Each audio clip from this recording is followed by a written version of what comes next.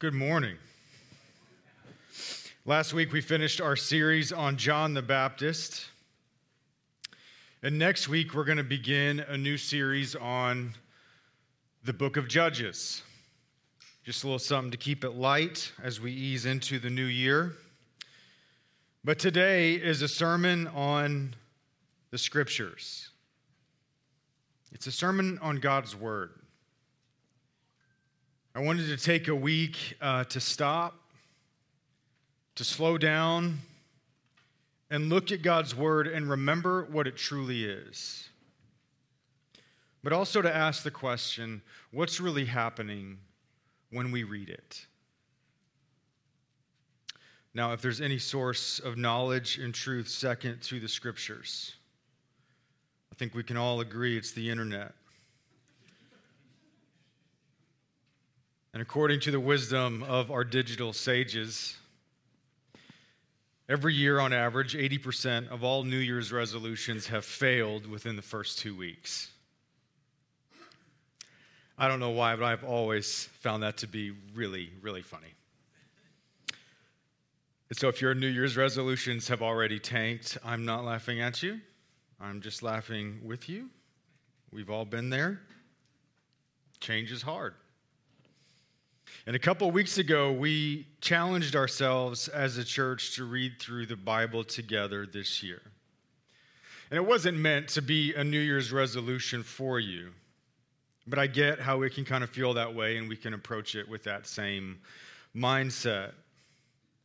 But since today is January 14th, we're officially 2 weeks into this new year, which means maybe you've already fallen off the wagon. And you've given up. You got behind, so what's the point now? Or maybe you're moving right along. But maybe at some point over the next 50 weeks, you'll lose some steam. Life will get busy. It won't feel very alive. Or maybe just somewhere halfway through the book of Leviticus, you're going to be tempted to give up and lay it to the side. And you will need to be reminded, and you will need to remember, what is God's word? And what's really happening when you read it? And this sermon is something you can circle back to if and when that happens, to encourage you along the way. Because that's my goal this morning. It's very simple. To encourage you in your reading of the scriptures, whether you are reading through the Bible all the way through from start to finish with us, or you're doing your own Bible reading, you're doing your own devotions, your own readings through the lectionary, or maybe you haven't started reading it at all and it's not really a part of your life.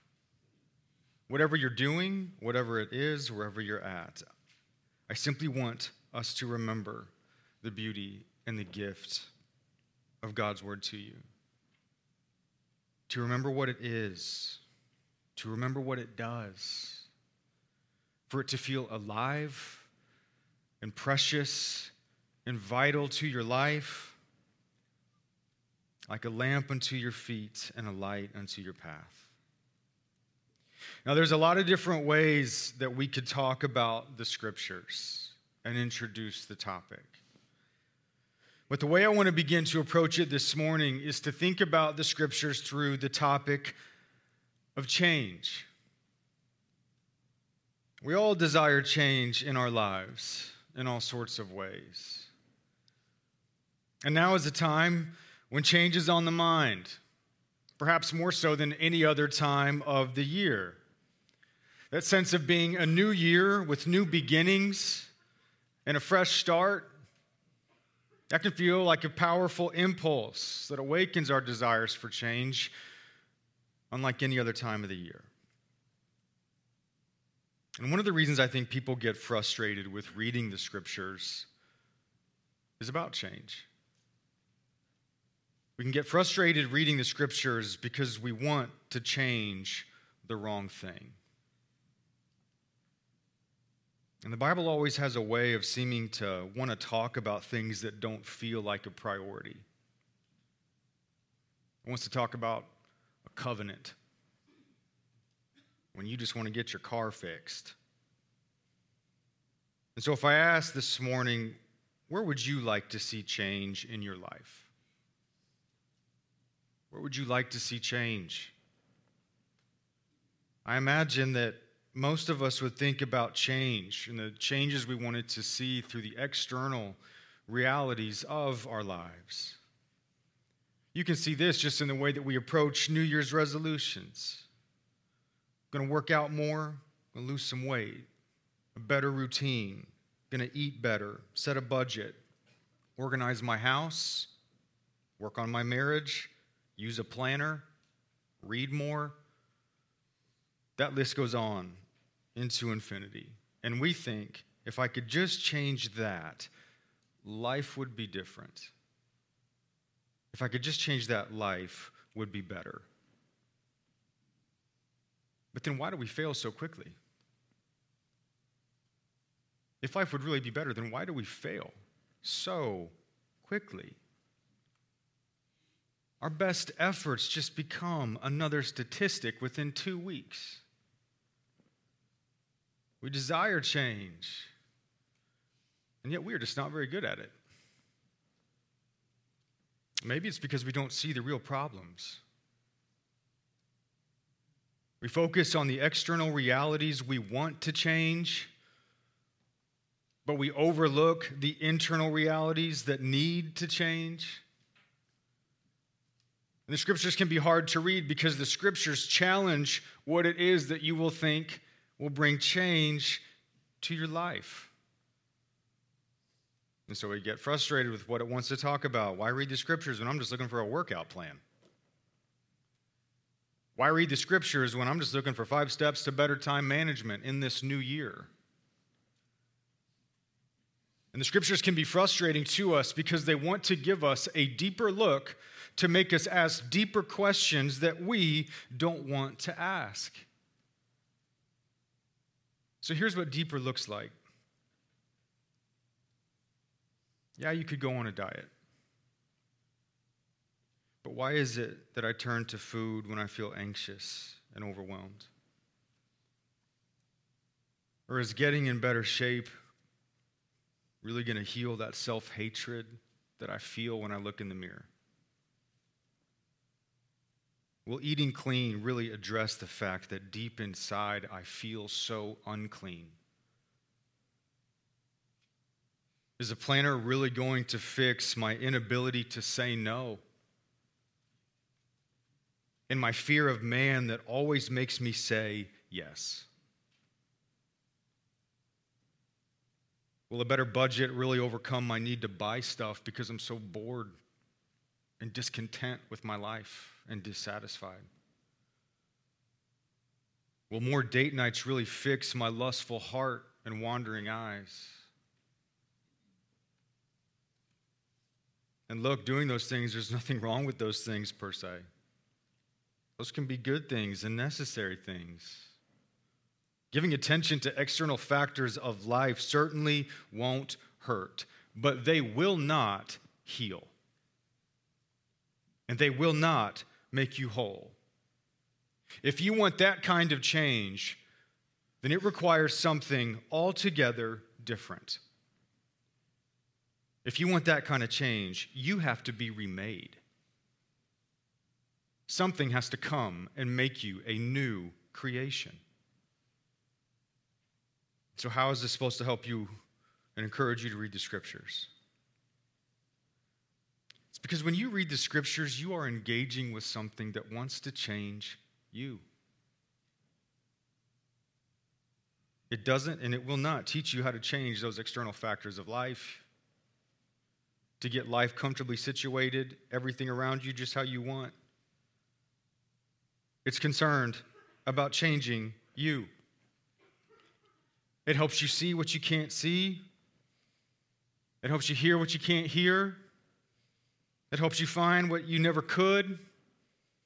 It's exactly what Hebrews tells us the scriptures are. That the word of God is living, it's active, sharper than any two-edged sword. It can cut between soul and spirit, joint and marrow, and is able to discern the thoughts and intentions of the heart. Your view of Scripture is just too small. We always struggle with that. And yet, when we read what the Bible says about itself, it is something altogether different. It's something that comes to do surgery, to cut, to mend, to heal. And when you read them, you are engaging with something that wants to change you at the deepest core of your being. And why is that? It's because of what the Scriptures actually are. What lies at the heart of the Scriptures is the voice of God. The Scriptures are His words to us. And the voice of God is powerful. And there is nothing that shows the power of God's voice and the power of His words like Genesis 1. And sure, we know it's the creation story. You know what it says. But do you really know what it's telling you? It says, in the beginning, God created the heavens and the earth. And the earth was formless and void, and the Spirit of God hovered over the face of the deep. And that reference to the deep is packed with meaning. It's an ancient way of describing chaos. Something disordered and without direction, like a raging ocean. Something you and I feel all the time on the inside. It's chaos. And it's why in the Bible the waters are always a reference to chaos and nothingness. It's why the waters came crashing back down on the Egyptians and why Jesus walked on top of the waters. The Bible begins with what? God Himself, by Himself, facing the chaos. And out of that chaos, He brings forth order and beauty and life with nothing more than His voice. And God said, "Let there be light." And there was light. And God saw that the light was good. And then God speaks and He separates the waters above and the earth below, and the dry land appears. He speaks and creates the sun, the moon, and the stars, and trillions upon trillions of galaxies with His voice. He speaks and trees grow and flowers bloom. He speaks and the earth fills with wildlife and beasts. And the Lord saw that it was good. In all of this, from the very beginning, what do we see? God's voice is what calms the chaos. His words bring order and peace and life. Now, you know that story. But do you live by that story? Do you look to God's voice to calm that chaos? Do you allow His voice to bring peace to your heart? Stability to your soul. When life gets crazy, when the chaos comes and the waves crash, what do? Oftentimes, I'll tell you what I think we do. We actually live by different creation stories. Pagan stories, in fact. Even when we're not aware of it. How so? Well, in the ancient world, there were a number of different creation stories of our origins, just like we have today. They lived in that same world with all sorts of stories, creation stories that lived right alongside the biblical one. Ones that often pulled God's people astray. And the surrounding Mesopotamian nations had their own mythologies about the creation of the world, and one of the most influential in the ancient world was the Babylonian creation story, the story of Marduk and Tiamat. Tiamat was the goddess of salt water and chaos. And she married Ansu, the god of fresh water. And the waters came together. They formed the deep. And together they gave birth to the gods.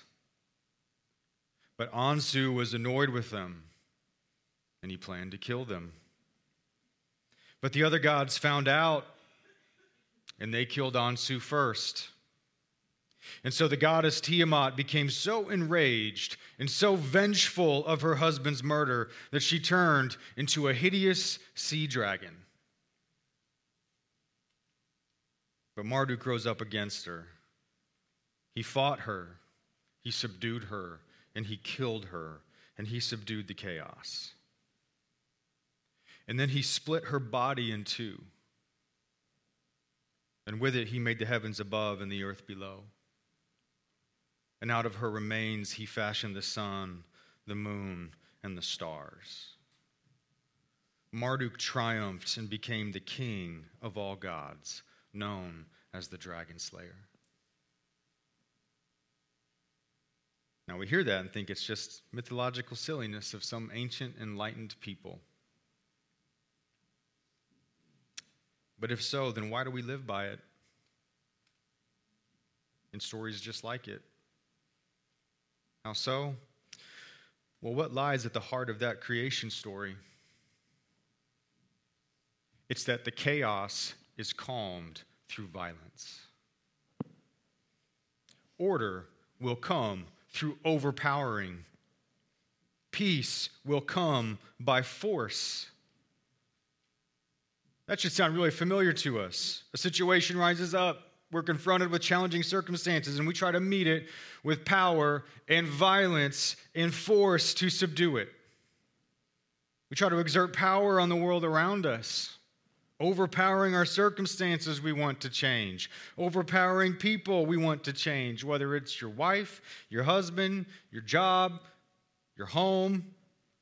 It's approaching life as though peace comes through violence and force. This is all around us. Everywhere. Just step back and look at the rise of influencer accounts. You can just essentially lump all of them together into the same self-empowerment category about you rising up and overcoming your circumstances on your own personal journey to self-actualization and becoming the king of all gods. And their message is all the same. Come on, Marduk, rise up, go out, and slay that Tiamat. But the Christian story tells you how to live differently. In that story, there was no battle between good and evil. In fact, evil didn't even exist. There was no violence. There was only obedience to a voice. There was simply this God who is good, making all things good, bringing order to the chaos, bringing life and purpose with the power of his voice, where every word accomplished everything that he intended, and life and peace and beauty and shalom abound. So why read the scriptures? Because what else will calm the chaos? What else will bring that order and peace that you long for? Maybe you're so tired because you live like a Babylonian, trying to fight this world, trying to fight everything in it, where violence and force is at the heart of how you live in your existence in this world. To engage the scriptures is to hear the voice of the chaos-calming God who created all things with his words. Truth is, we can't stop there, though, because Genesis tells us even more.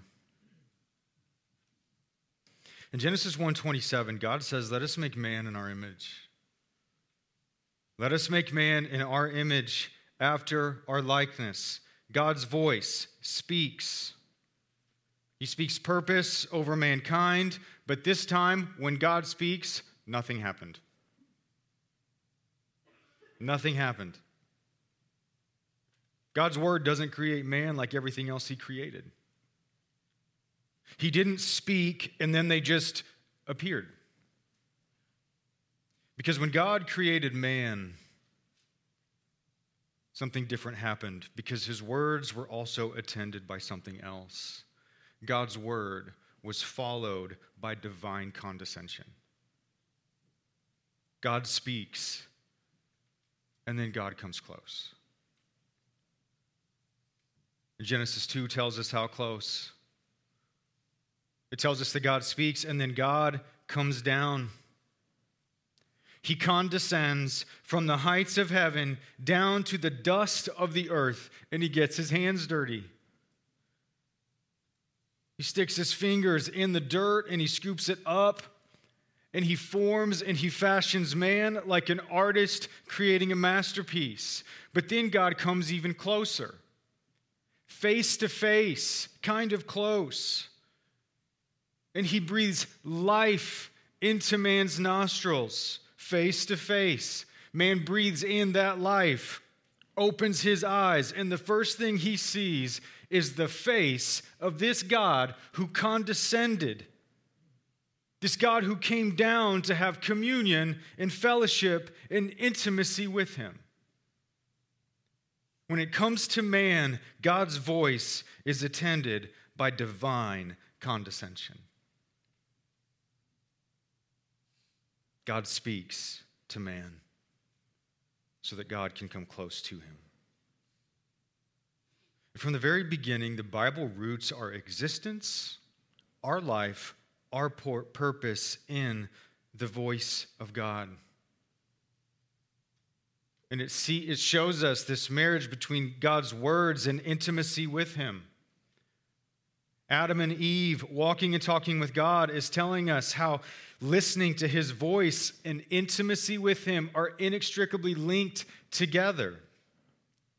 Which is why when we get to the fall, everything falls apart because Adam and Eve listened to a different voice.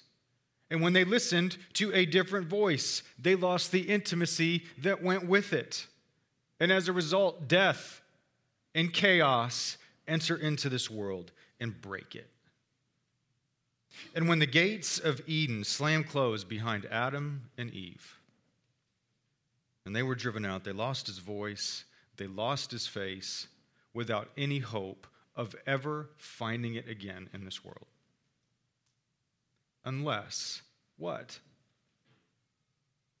Unless God was willing to condescend once again and come close.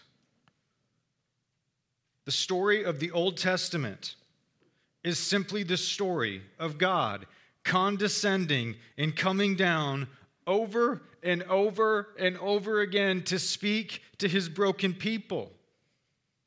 He comes close to invite them to come close.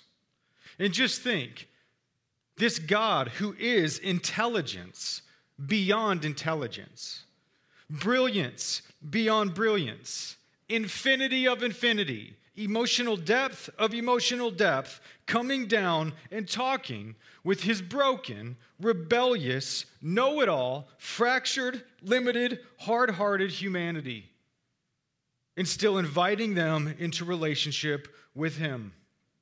It is the story of God's immeasurable condescension, simply based on the fact that he would condescend and humiliate himself by speaking human language. It's baby talk and babble to him. The scriptures are God's baby talk to his beloved. But the Old Testament is also the story of his people disregarding that voice over and over and over again. And they pay no attention to his words. God keeps saying to them, if you just listen to my voice, just listen to my voice, it is life. It is goodness, it is peace, it is purpose. But the people say no. So what does God do? God condescends one more time. And he comes down to the dust of the earth. But this time it was different. This time he doesn't create flesh, he takes on flesh. In the beginning was the Word, and the Word was with God, and the Word was God. He was in the beginning with God. All things were made through him, and without him was not anything made that was made. In him was life, and the life was the light of men. The light shines in the darkness, and the darkness has not overcome it. And the Word became flesh and dwelt among us.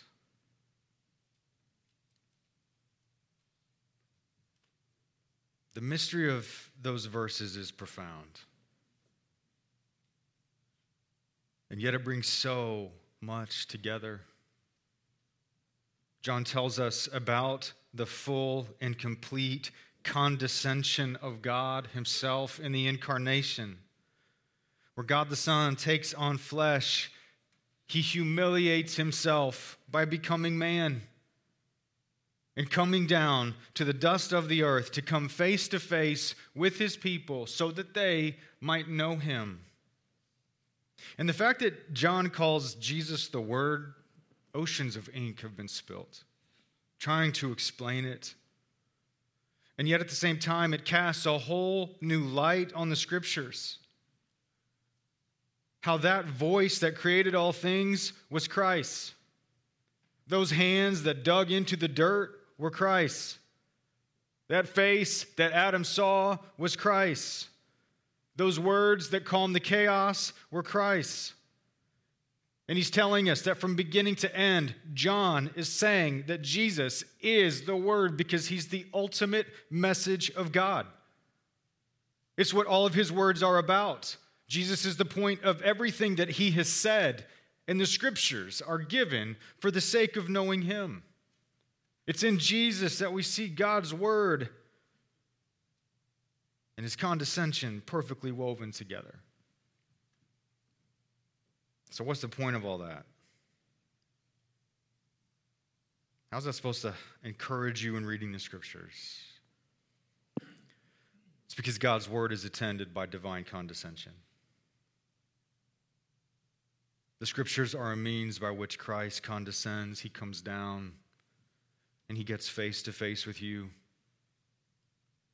He speaks the baby talk of human language. He breathes his Spirit within you. He forms and he fashions you into something new. And he calms the chaos. That's how Christ comes close. And he opens your eyes to see him. And the greatest reason I can offer you is that when you read the Scriptures, Jesus is talking to you. And they represent how much he would humiliate himself just to do it.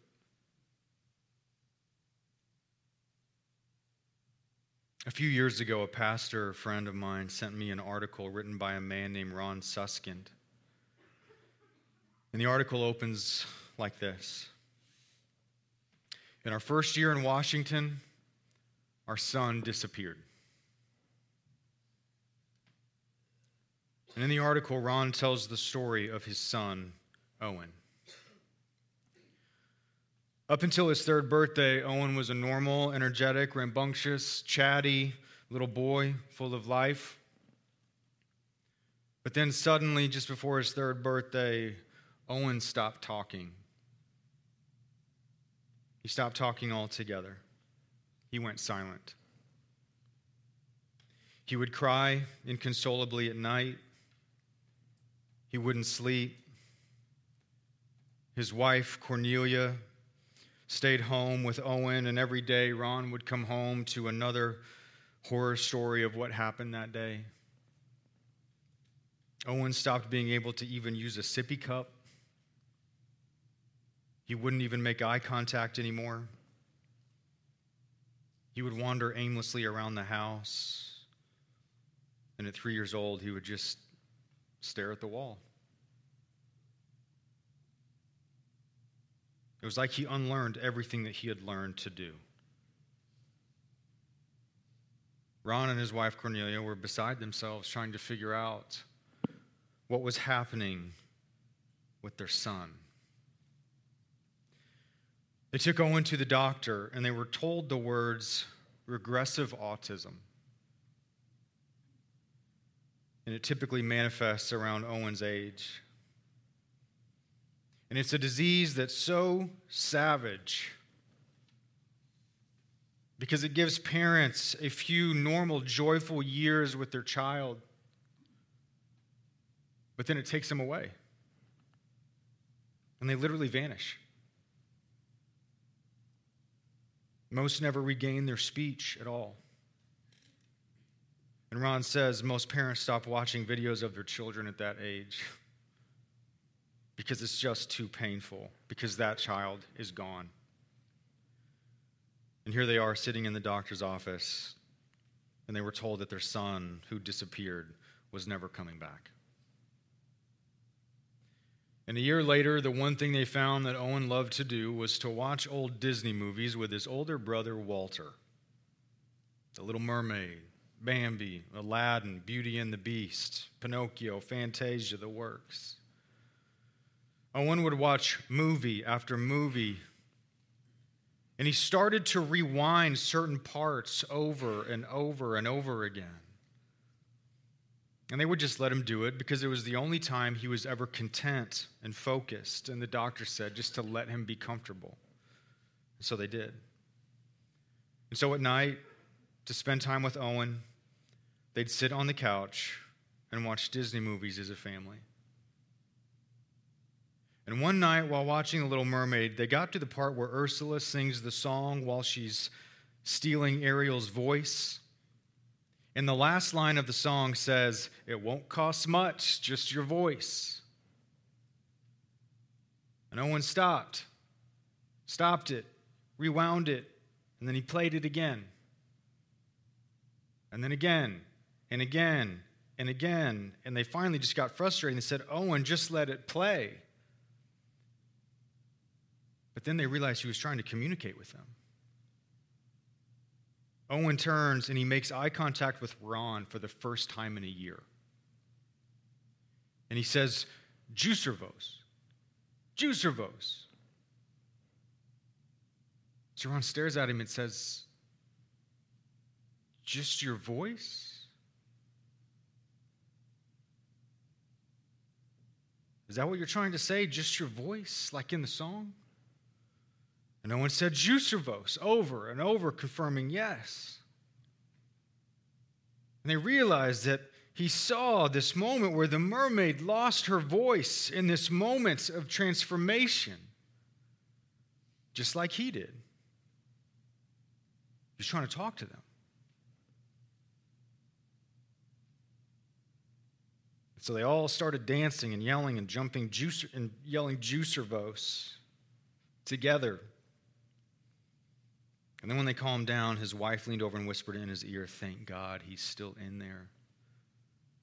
We've got to find him." And so they go to the doctor and they tell him the news, super excited about this development in their son. But the doctor just splashes cold water on it and says, "No. What you saw happen is called echolalia. It's him just echoing the sounds that he hears, but he doesn't know what they mean. Kids in his situation do it all the time, and he probably doesn't even know what he's saying." And so they left completely and utterly dejected. And yet at the same time, Ron and Cornelia felt that it didn't make sense. It really did feel like Owen was trying to reach out to them. But then 3 years go by, and nothing changes. Owen is almost 7 now. And the family was celebrating the birthday of their oldest son, Walter, who was 9. And Ron and Cornelia are cleaning up in the kitchen after the party. And they see Walter in the backyard getting a little bit weepy and upset with his friends. And then they hear the back door slam shut. Owen walks through the door and stops in front of them and looks them dead in the face and says, "Walter doesn't want to grow up just like Mowgli and Peter Pan." Ron and Cornelia were dumbfounded. They just stared at him speechless. They'd never heard their son speak a complex sentence. And then Owen just walks upstairs. And for the next 4 hours, they tried to figure out what happened. Not just in the speech, but also the insight of what he said about his brother. They started to put together, they realized he was using these Disney movies as a grid for how to navigate and understand situations and how to communicate. It was something that he could control and rewatch and learn how to speak and to process. And Cornelia just kept saying, "How do you get back there? How do you get back there with him?" And Ron looked at his wife. She looked at him in silence, and he just sat there staring at her, and he thought of all of the burden that she'd borne, taking care of him all of these years. And she just looked back at him, and Ron said the look on her face just seemed to say to him, "Find a way. Find a way back there." And if I may, I'm just going to read the rest of the story.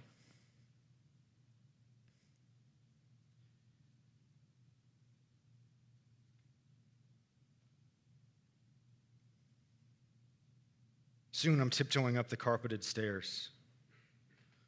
Owen's sitting on his bed, flipping through a Disney book. He can't read, of course, but he likes to look at the pictures.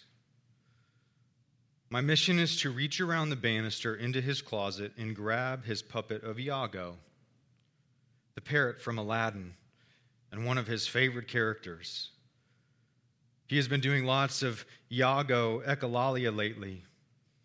Easy to identify because the character is voiced by Gilbert Godfrey, who talks like a busted Cuisinart. Once Iago's in hand, I gently pull the bedspread from the foot of Owen's bed onto the floor. He doesn't look up. It takes 4 minutes for Iago and me to make it safely under the bedspread. Now I crawl, snail slow, along the side of the bed to its midpoint. I freeze here for a minute, trying to figure out my opening line. 4 or 5 sentences dance about, auditioning. Then a thought, be Iago.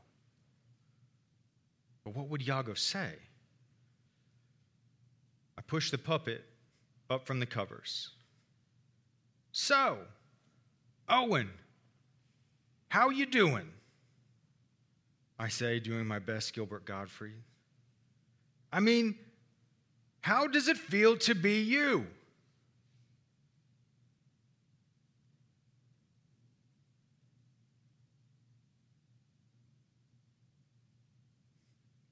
I can see him turn toward Iago. It's as if he's bumping into an old friend. I'm not happy. I don't have friends.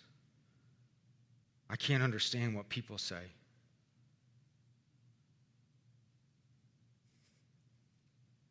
I have not heard this voice, natural and easy with the traditional rhythm of common speech, since he was 2. I'm talking to my son for the first time in 5 years. Stay in character. "So, Owen, when did you and I become such good friends?" "When I started watching Aladdin all the time. You made me laugh so much. You're so funny. My mind is racing. Trying to snatch a dialogue, anything. One scene I've seen him watch and rewind is when Iago tells the villain Jafar how he should become sultan. back is Iago. Funny? Okay, Owen, so like when I say, so you marry the princess and you become the chump husband? Owen makes a gravelly sound like someone trying to clear his throat or find a lower tone. I love the way your foul little mind works. It's a Jafar line. In Jafar's voice, a bit higher pitched, of course, but all there, the faintly British accent, the sinister tone. I'm an evil parrot talking to a Disney villain, and he's talking back. Then I hear a laugh, a joyful little laugh that I have not heard in many years. So why read the scriptures?